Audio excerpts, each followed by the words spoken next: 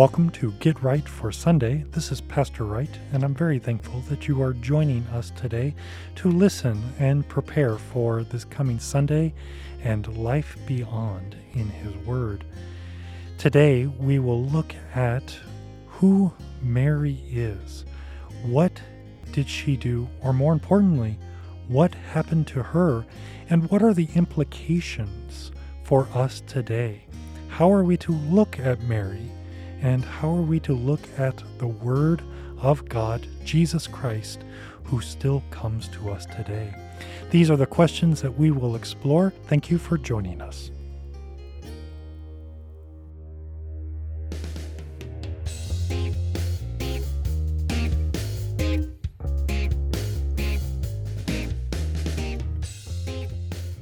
Greetings. Welcome to Get Right for Sunday.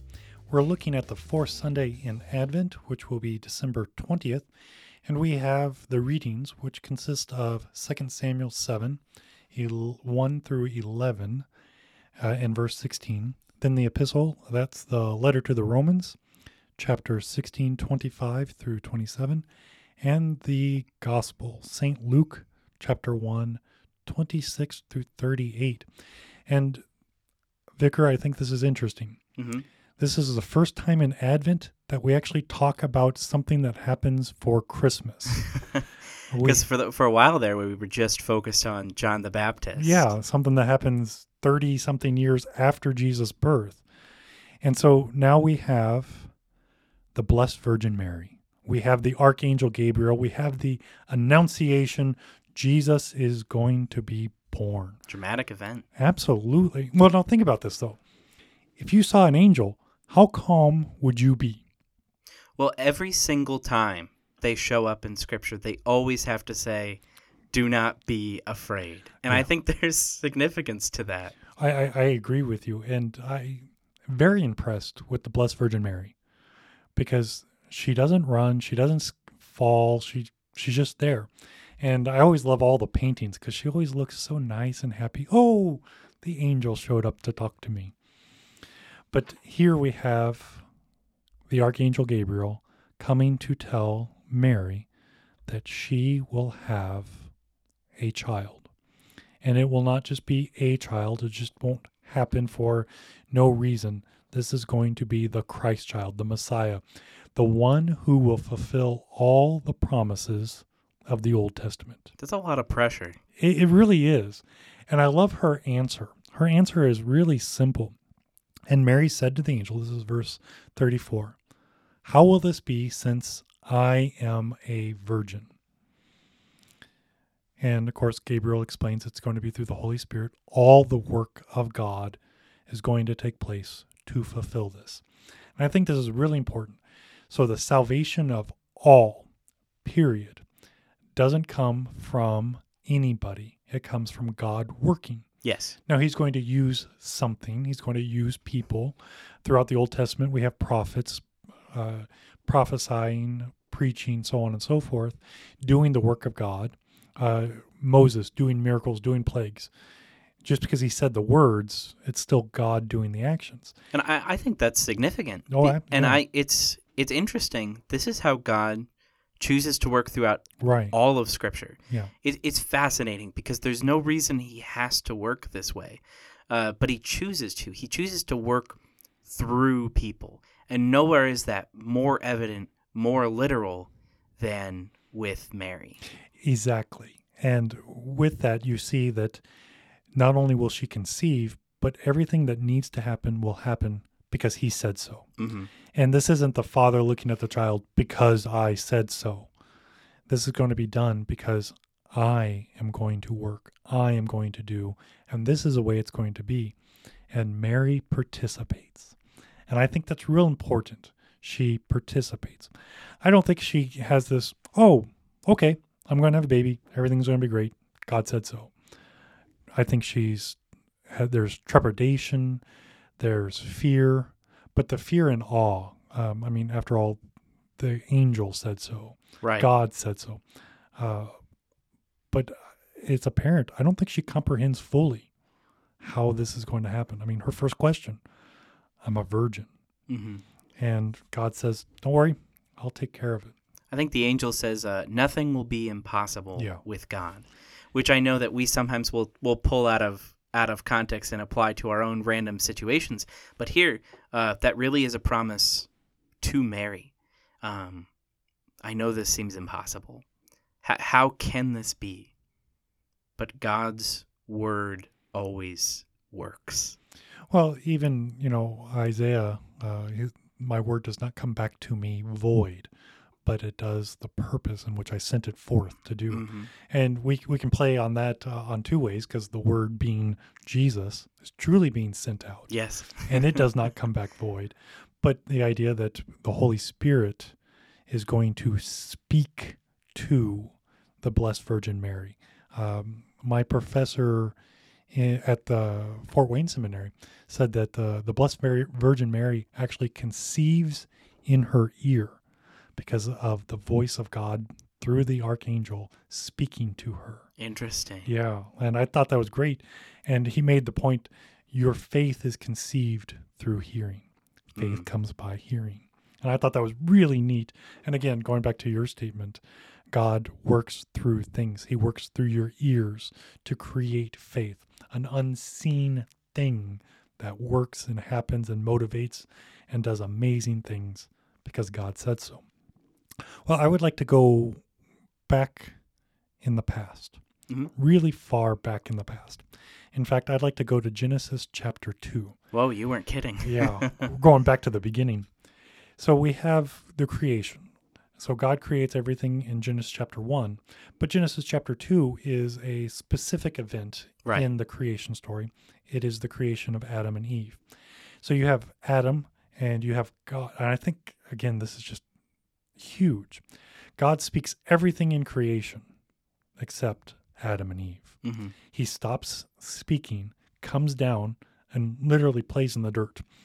He gathers up the dust of the earth, breathes the breath of life, and man. Adam is there. And we see that Adam is given the Garden of Eden, but it's not good because he's alone. Right. He cannot fulfill what God told him to do. Go forth and be fruitful and multiply. Well, he can't do this by himself. So God causes Adam to fall into deep sleep, and he reaches into man, literally, and pulls out his side. I don't know what that is. We say rib. I like the idea that God takes a handful of Adam's ribs because it's a spot that he misses. It's not just like a little floating rib, but it's a spot that misses. And literally, because Eve comes from this ribs, and it's the spot that completes Adam. And I just like that imagery that he's only a full person, full being, whatever, with Eve, because they're one flesh. So he causes Adam to sleep, pulls out his side, pieces, ribs. And what's interesting is in the Hebrew it says, and God built woman. And I think that's really interesting because man is formed, woman is built. And when we think of building things, of course, where do I think of buildings? Houses, churches, other things. Sure. You need a plan. So you got a blueprint, you got an idea. You don't just throw things together and hope they stand and stay together. But you also need a foundation. So man, Adam, becomes the foundation of Eve, and she's built upon Adam. But what's really interesting, and I really like the imagery or the symbol of a house. What's in a house? Well, it's family. It's life. Life happens in a house.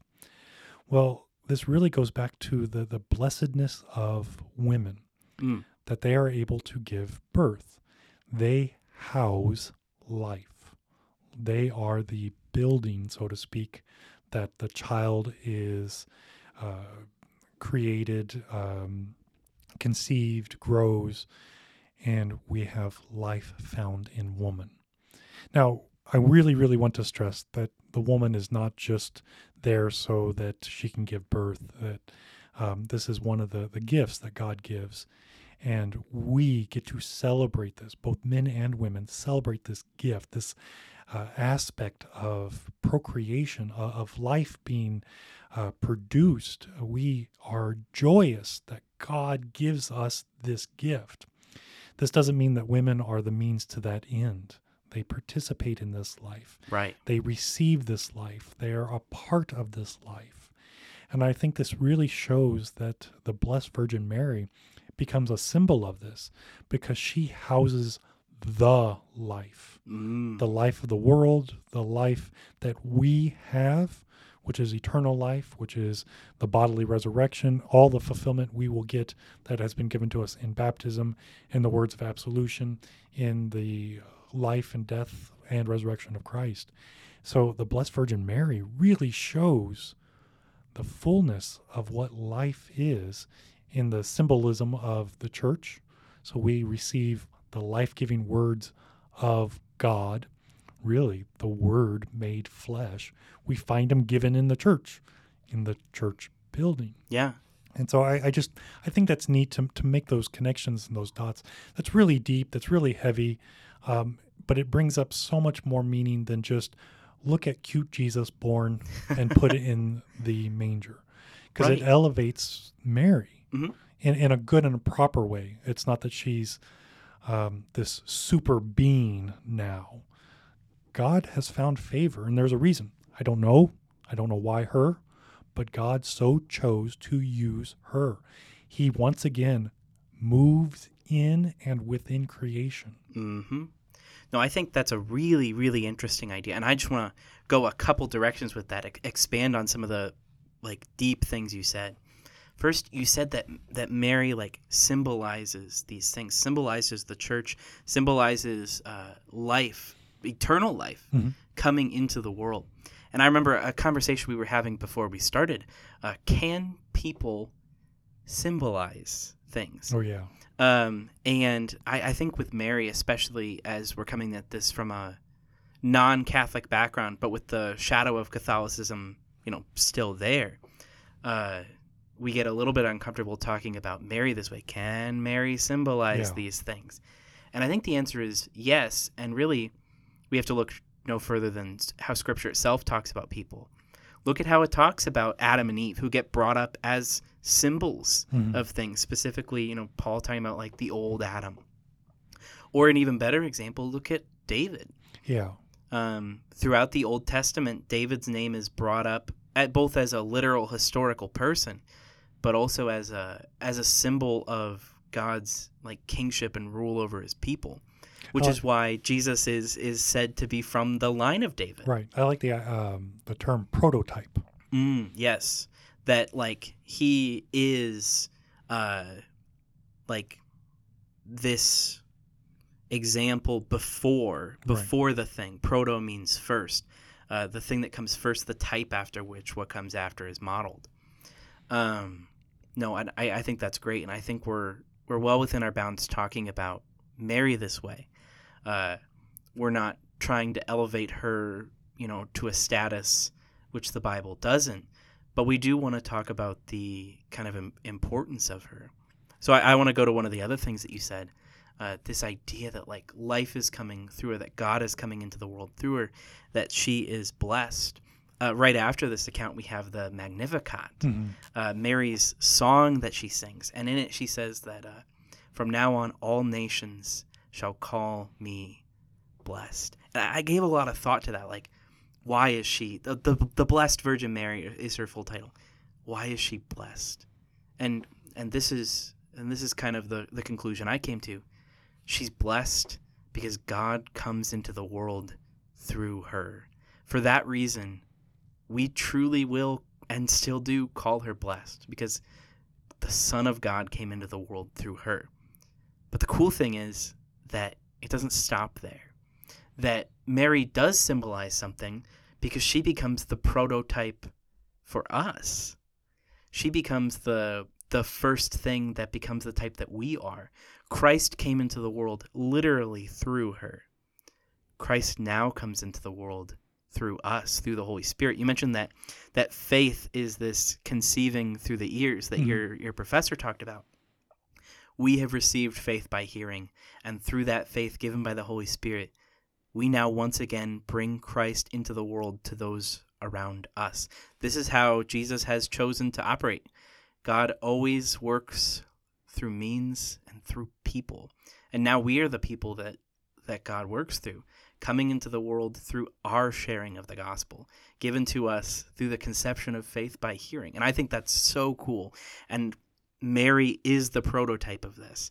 Mary is the first of what we as Christians, as followers of God, become.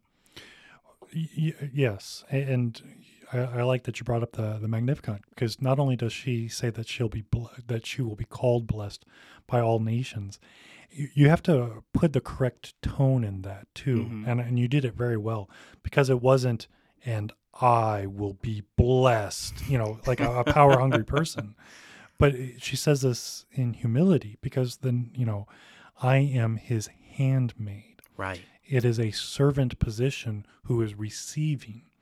And that's a faith statement. I am going to receive this, and I am blessed because of His work. And again, putting that back into our context, especially as we continue to move closer to Christmas and simply closer to Sunday, you will be blessed because of His work that He continues to give to you, that He continues to work not only in you, but through you. And the divine service is a act where we're both receiving and giving. We're giving thanksgiving, we're giving praise, we're giving prayer. But what are we receiving? Absolution, the forgiveness of sins, the encouragement and comfort of God's word. And so it's truly a two-way street, which is relational. And so we're blessed to have this, but we don't just passively sit in this. We work, we participate, we receive to respond, to act specifically to our brothers and sisters, and then so that the world can see that God is not a God far off, but active within His people, and that He continues to work in and through. And I love that through part, because we're the body of Christ, to be active. Yeah. And I think that just does wonders. And I agree that Mary is this wonderful symbol of what we too can be and should be, and not in a guilty way that God hasn't spoken to me through His angel, so I must not be favored. Well, spoiler alert, that hasn't happened to us either. Yeah. and with that, it's the idea, wait, no, God does talk to me. He talks to me through the pastor. Mm-hmm. He talks to me through the hymnody, the liturgy, the Bible. And I need to listen to what the Holy Spirit is doing through those means. And there's a little kind of off topic just a little bit, but the idea that we're always trying to conform God, make God understandable. We want to put Him in easily definable boxes. Mm-hmm. When we do that, we mess up. Yes. But when God does it, that's where we get to find Him. Where did God say He will be found? In the clear and true preaching of Scripture. Where will He be found? Where His word is given, where His works are given. We don't need to read into that. We don't need to search high and low. That's what happens in church. Yeah. Now, if your pastor's not telling you about Christ, I don't know what he's doing. And with that, we always go back to, what does God promise to do? Deliver Himself again and again and again, where He promises to be found. We don't really actually have to search for Him. He's very clear at where He's going to be. And this text really again shows that the Word of God, Christ Himself, is coming into the world through means. Yeah. And He still does that today. In fact, the prophet Nathan actually goes and talks to David, and the Lord commands him to say this: "Would you build me a house to dwell in? I have not lived in a house since the day I brought up the people of Israel from Egypt to this day. But I have been moving about in the tent for my dwelling." And again, going back to the imagery of building housing, mm-hmm. God dwells within the church. And it doesn't mean that He's only stuck to a single location. That's the promise of where He will be. And again, seeing that connection, will you build for me a house where I can be found? Well, he comes in the house that was built for him by himself, Mary, and he brings through that life so that we too can not only receive Jesus, but also find him even today, after he's ascended, after he has done and completed all his work for our salvation. And we wait with great anticipation, that's your word for Yes. Advent, with expectation of his coming again. And so just with this excitement of all the promises of what he has done, is doing, and will do, that's our life. And that's the life that we have in Jesus, who has come into the world through Mary. Psalm 89, which is assigned for this Sunday. I will sing of the steadfast love of the Lord forever. With my mouth I will make known your faithfulness to all generations. Dear listener, that's exactly what we have, and that's what we get to do as the Lord continues to come and bless us. Amen.